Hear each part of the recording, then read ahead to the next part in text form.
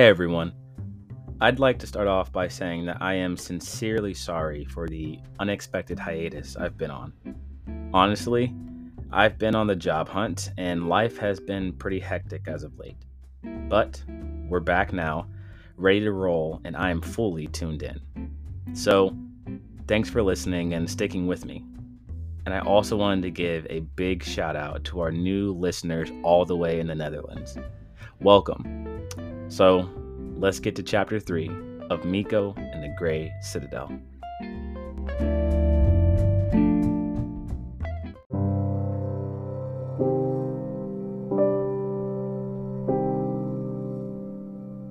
Previously, on Miko and the Grey Citadel, Miko confronts his dad about the incident with his eyes.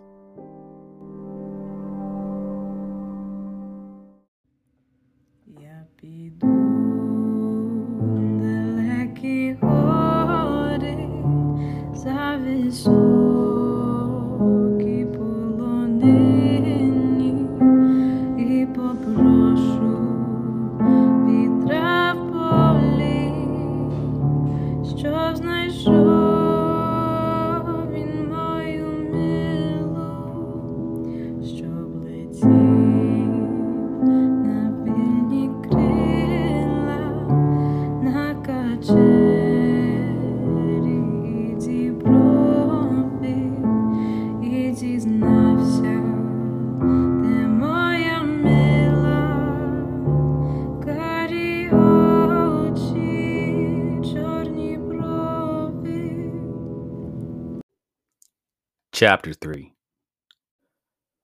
Squeezing them with every last ounce of strength that he had, Miko closed his eyes and envisioned an endless summer with Talora and Quinn. His parents had kept their word, and Miko got to go on a small vacation with the two of them. Miko, I'm kind of suffocating here, dude. Quinn wheezed. Same, Talora added in, squirming out of Miko's death grip. Malcolm and Kat were busy loading up the car, so Miko took the chance to wring out more time with the two of them. You act like you're gonna die, Miko, Talora said, rubbing her back. I mean, we'll see you when you get back, right? Yeah, Quinn started. I mean, you're not actually moving, right? Like you're not gonna move? You're not leaving forever, are you? I don't know, guys, Miko admitted. This is the weirdest thing ever. Like, they won't tell me anything about where we're going. They could be shipping me off to Japan or something for samurai training camps. I mean, that'd actually be pretty cool, honestly, Talora said with a laugh. I'm serious, Talora. I don't know where I'm going. Remember what we talked about yesterday? About my dad? Miko glanced over his shoulder to Malcolm. Yeah. Did something else happen to him? Quinn questioned, joining Miko in inspecting Malcolm. I can't be sure, Miko shrugged. I just I just feel like something has been different about him. Ever since I fell last year and broke my arm, he's been off. Maybe it's his job, Talor replied. I mean, my mom travels for work sometimes too, and she gets grumpy, tired, and kind of mean when she comes home.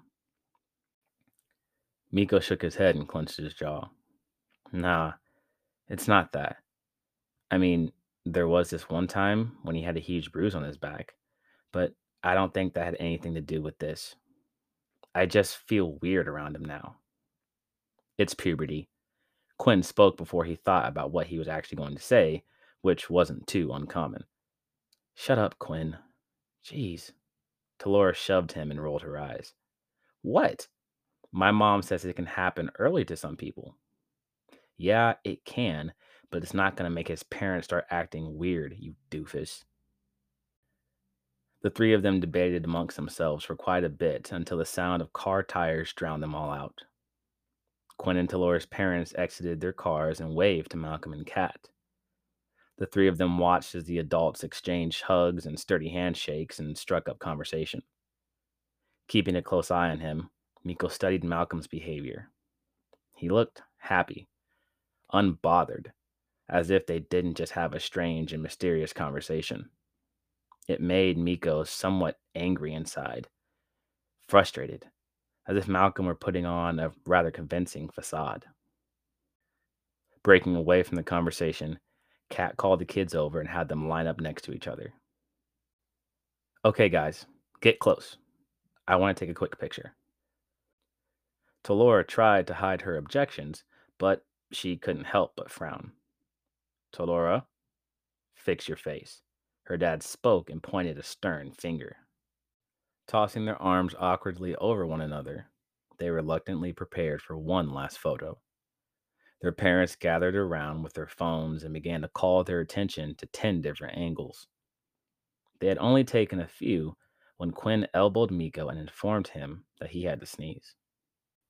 Miko shook his head no quietly and faced the cameras again. Quinn then elbowed Talora and whispered the same. A look of dread crossed her face, and she shot a dangerous glance to him. He tried to hold it in as best as he could, but he knew that he was going to blow sooner or later. On the last photo, Quinn let out a thundering sneeze that sent snot and boogers flying in all directions.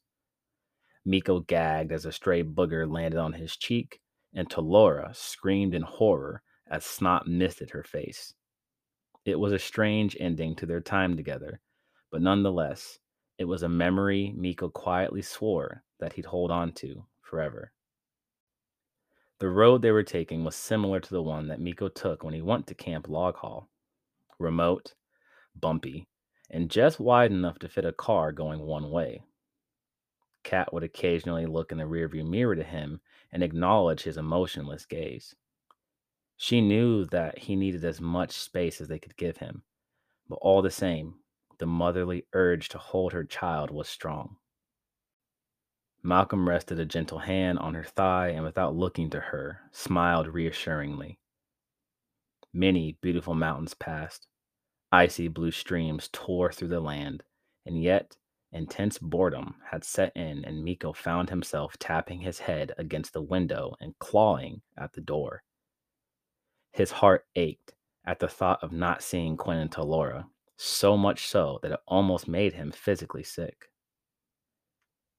Rolling down his window, he stuck out his head and let the crisp mountain air fill his lungs.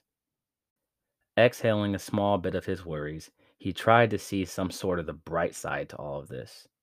He wished that he could stuff himself into the wooden cradle of the mother tree, but he was too upset to actually go to sleep.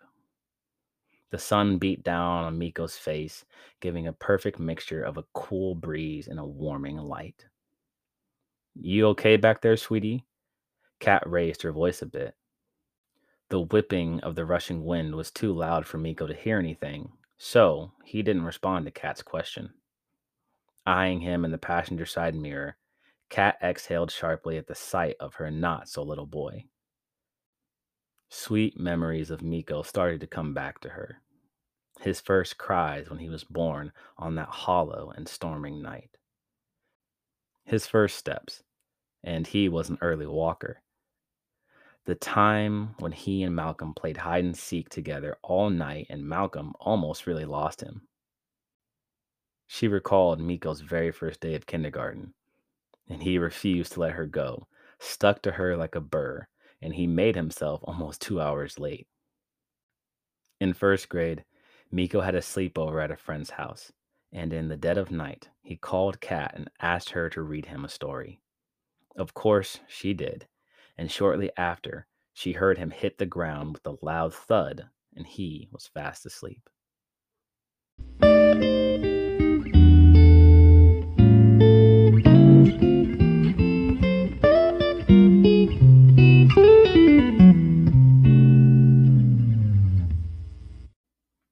The sweet memories swelled inside of her and brought her peace and comfort.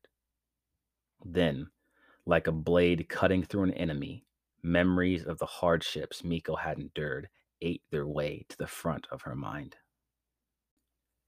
Miko's first true nightmare. His muffled moans while he slept, then waking him up in a panic and covered in hot sweat. watching him fall from the rocks and crashing into the ground, unresponsive and motionless. Kat ran as fast as she could, but knowing that she wouldn't make it in time.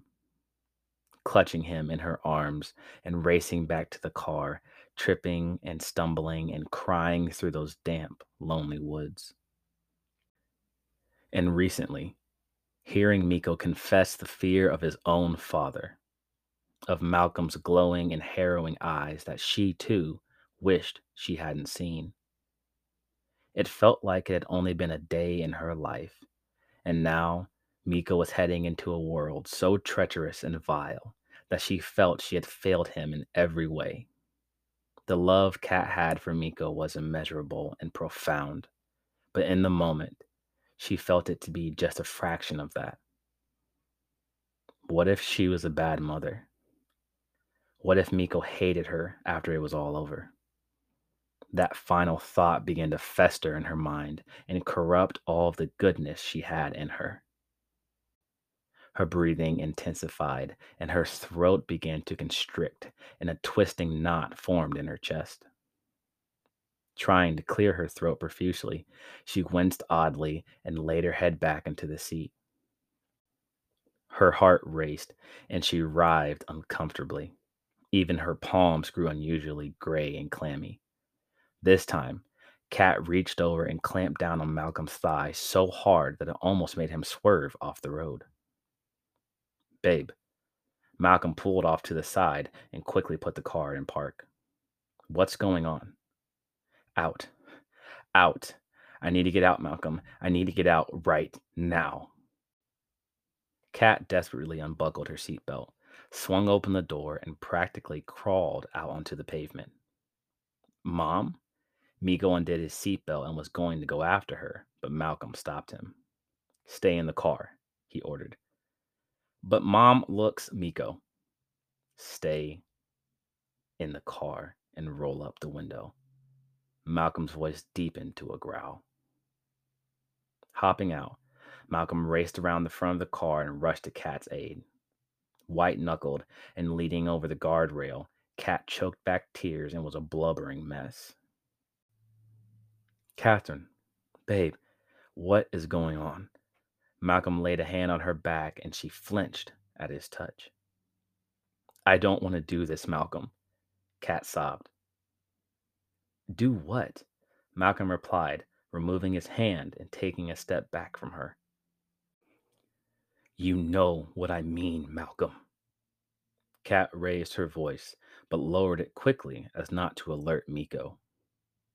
I don't want to send them to this training ground. What if he doesn't want to do it? What if they don't like him? Doesn't he have a say in his own life? What if he hates us for this? For taking him away from his friends and throwing him straight into the fire, Malcolm. To Laura and Quinn mean the world to him, and God knows how this is going to reshape him and his future and change their friendship. Placing himself between her and the rail, Malcolm grabbed Kat's hands and squeezed them ever so tightly. Do you think I don't know that, Catherine? I don't want him to be friendless or isolated, and he won't be. He's not going to go through this alone.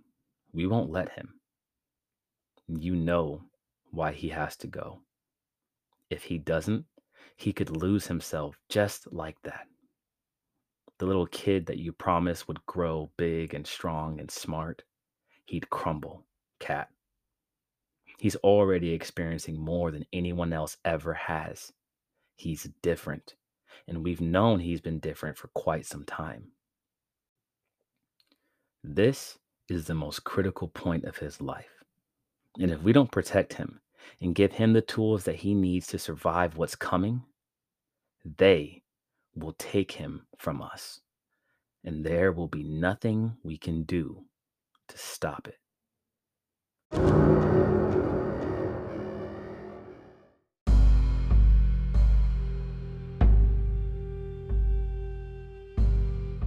Tune in next week to find out how Chapter 3 ends. And this time, I promise it'll happen.